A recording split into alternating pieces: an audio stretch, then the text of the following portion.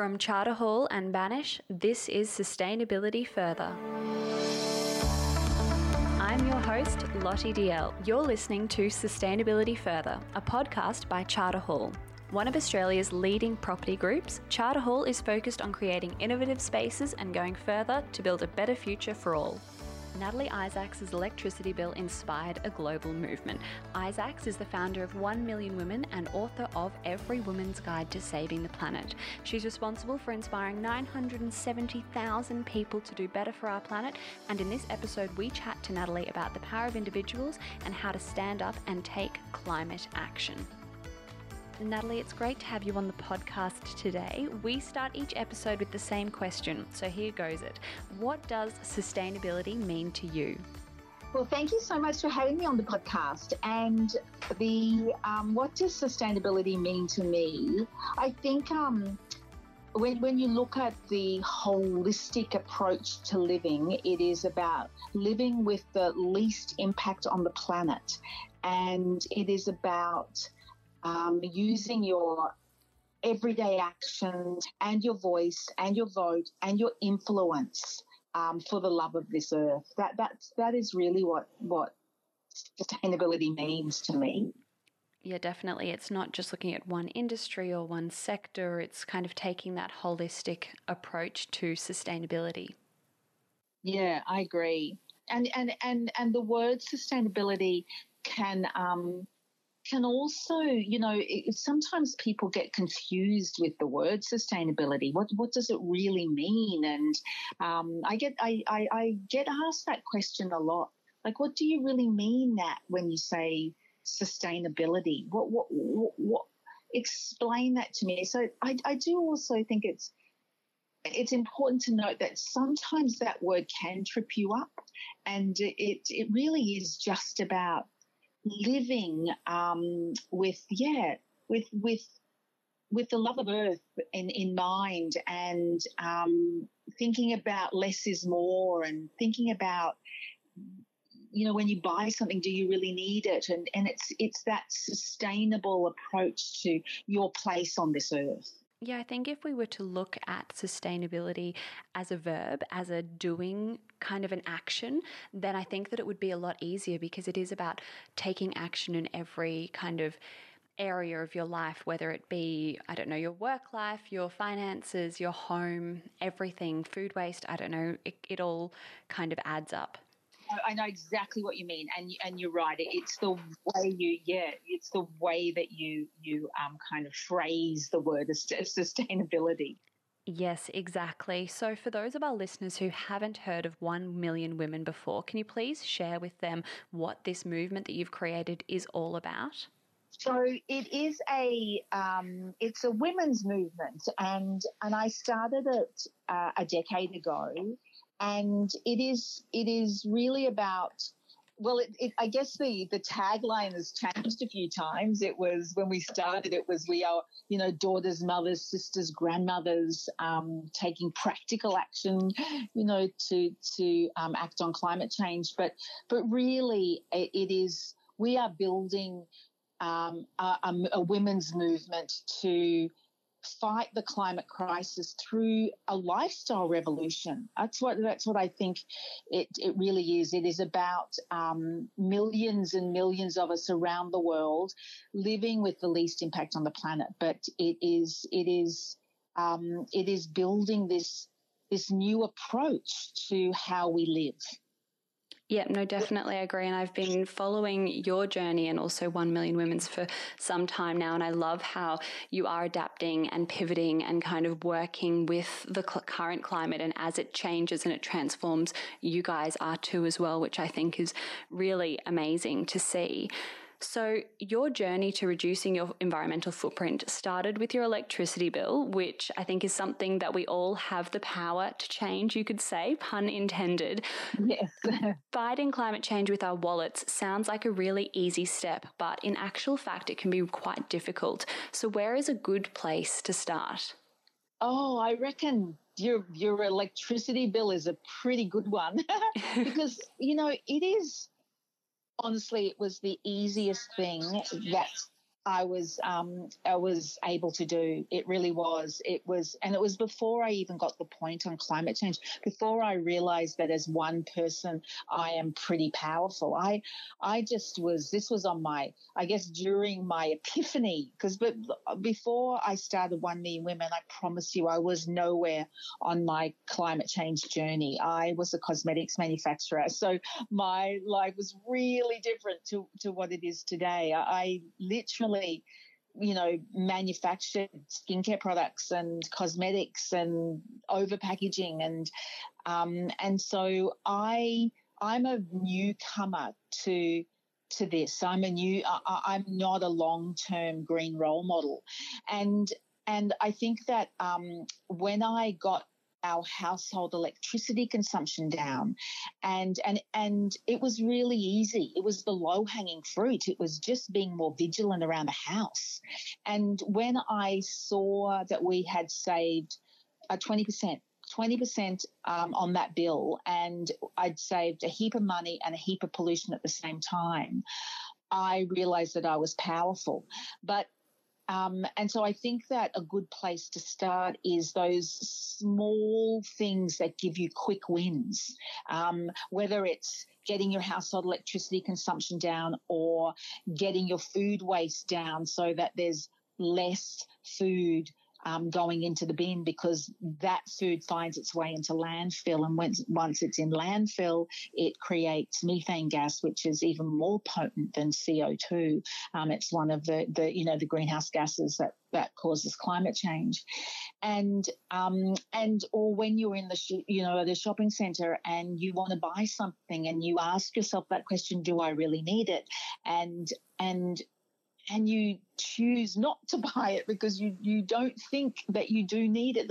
Those are those quick wins that really make you feel empowered.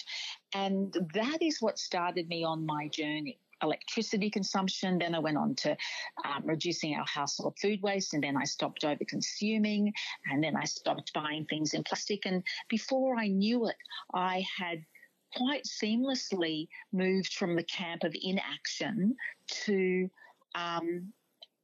owning the problem, being responsible, and I think that, so those are the places. Start, if you aren't on this journey yet, just start small. See the quick results, and it will, I promise you, it will move you to the next action and the next and the next. And that really is the philosophy behind 1 Million Women. That is really the way that I started 1 Million Women. It mirrors my journey when I went from that camp of inaction to action.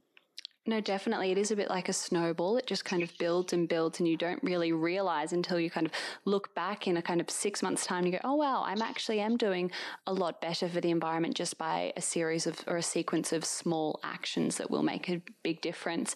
And I think as well, it's also if you've kind of got someone in your household or your office or workplace, I often do go down the money saving tact as a way to get them on board, because it is, living sustainably can save you a lot of money. As you can say, your motivation was with your electricity bill was to cut it down by 20%, not only for the climate, but also from a money saving perspective as well. So I think having that multifaceted approach does actually help, and it can help convert people who probably aren't that interested in the climate change, can kind of help them make their actions more powerful as well.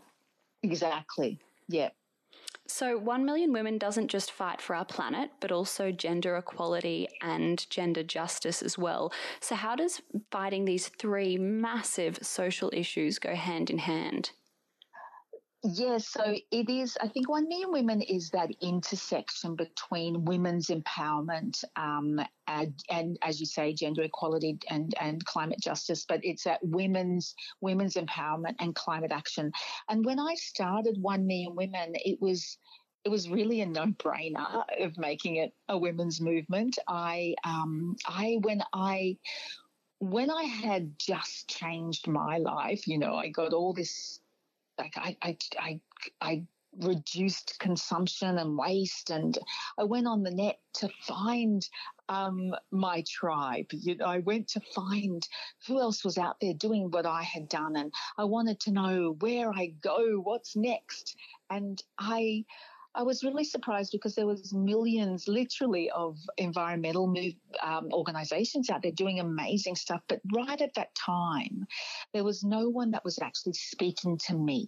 You know, as a woman who had just done all this stuff to change her life and wanted the next thing and wanted to find other women, and I could not find it. I saw this very big gap around women and enhancing the unique strengths of women, and as I said before, that intersection between women's empowerment and climate action. And so I just decided to fill it. I thought that's what, if I can't find my tribe, I'm going to create my tribe. And as I was doing all my research about it, I found out that that on one hand, women in an affluent society and make 75 to 85% of the consumer decisions that affect the household's carbon footprint. Women are powerful networkers, and women have incredible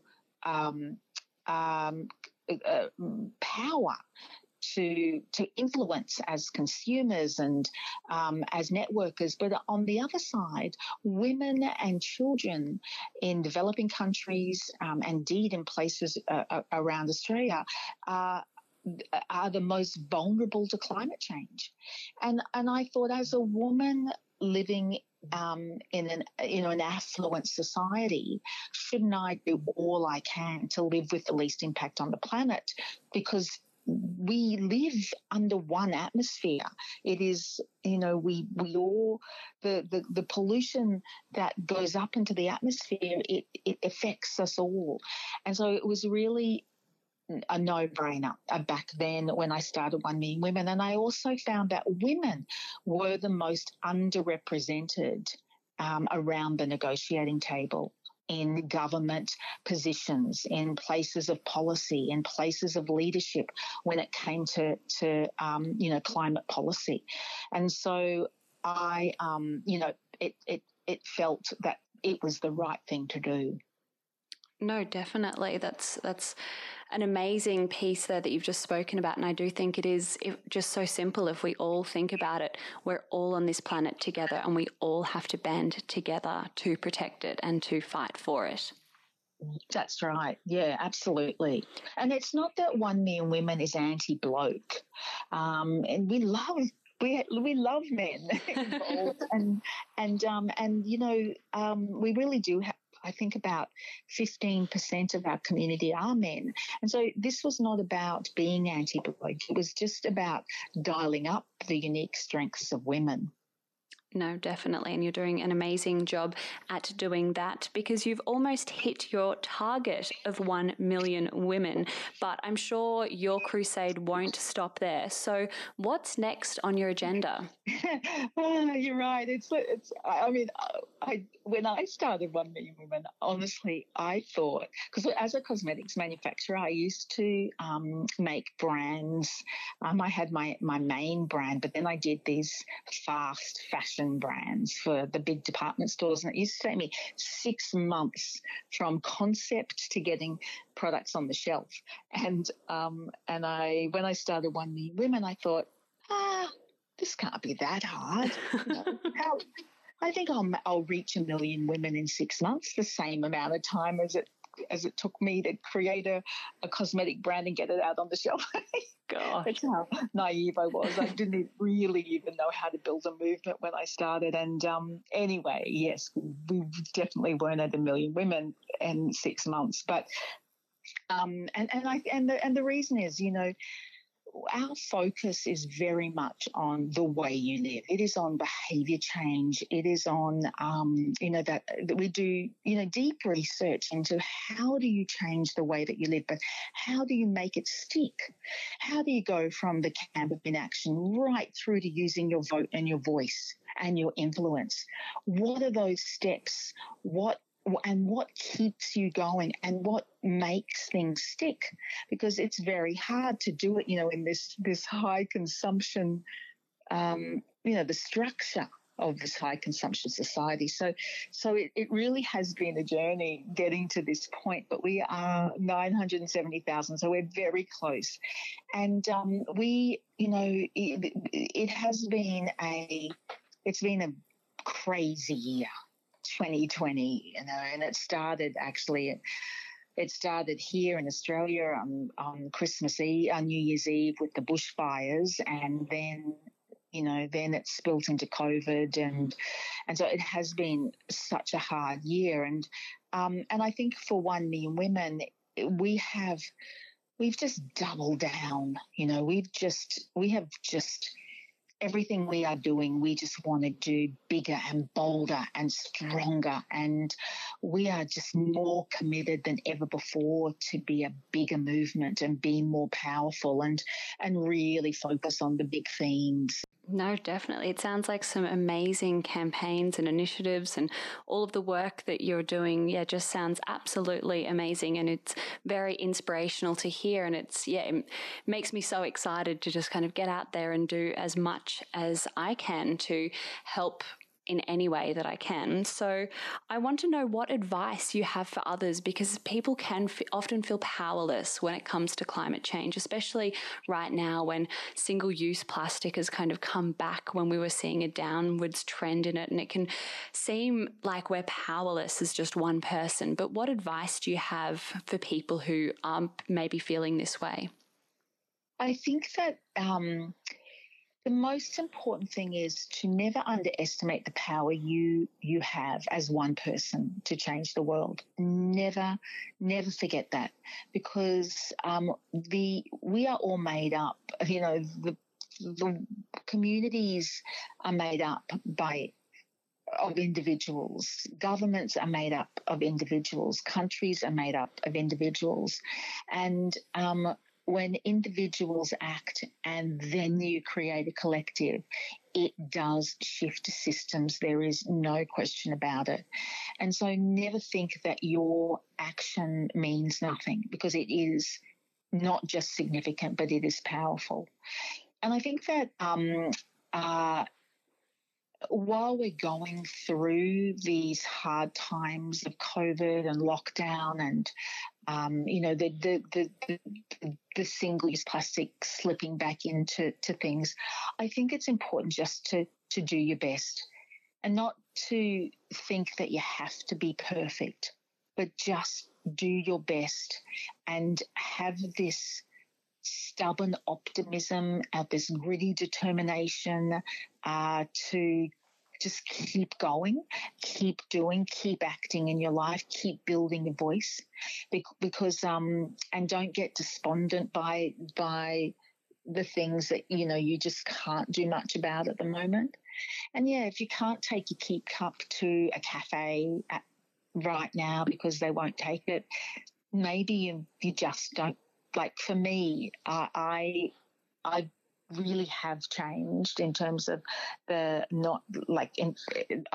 always use my keep cup at a cafe, and now I'm just making my coffee at home because and there are cafes now that are back there taking your keep cups, and so you can still work your way around these things, but just take a little bit of pressure off yourselves and don't feel you have to still be perfect. You'll get back into it, but don't lose that gritty determination, because right now climate change and for all the of course climate change as we kind of navigate our way through COVID is taking a back seat, but it does sit there ever present right alongside COVID. And so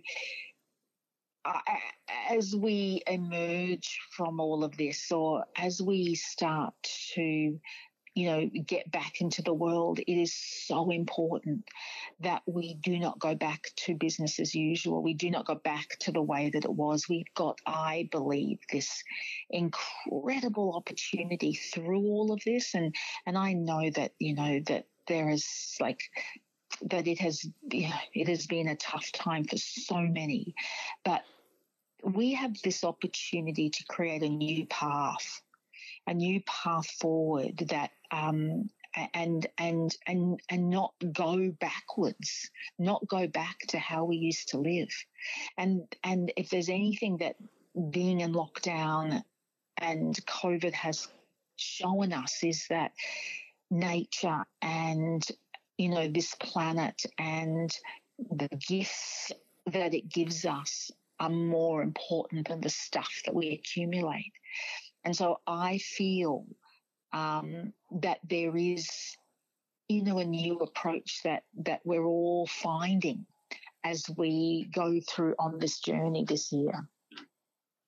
Definitely. And I think it is kind of adapting to the new normal. And when it comes to sustainability, it is just putting one foot in front of the other and just keep pushing and keep driving, no matter how big or small those steps that you're taking are, but just keep pushing forwards.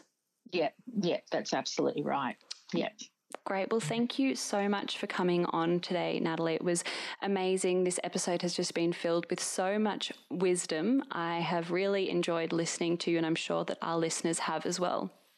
Oh, thank you so much. It's really been lovely. And yeah, thanks for having me and for supporting 1 Million Women, because we just need everybody. We need everybody to jump on board now. Definitely. I'll put information to 1 Million Women in the show notes as well, so that everybody can find out all about it. Thank you so much. This conversation is part of Charter Hall and Banish's podcast series, Sustainability Further. This series has been designed to inspire Australians to be more environmentally responsible and to take climate action. Sustainability Further is produced by Banish.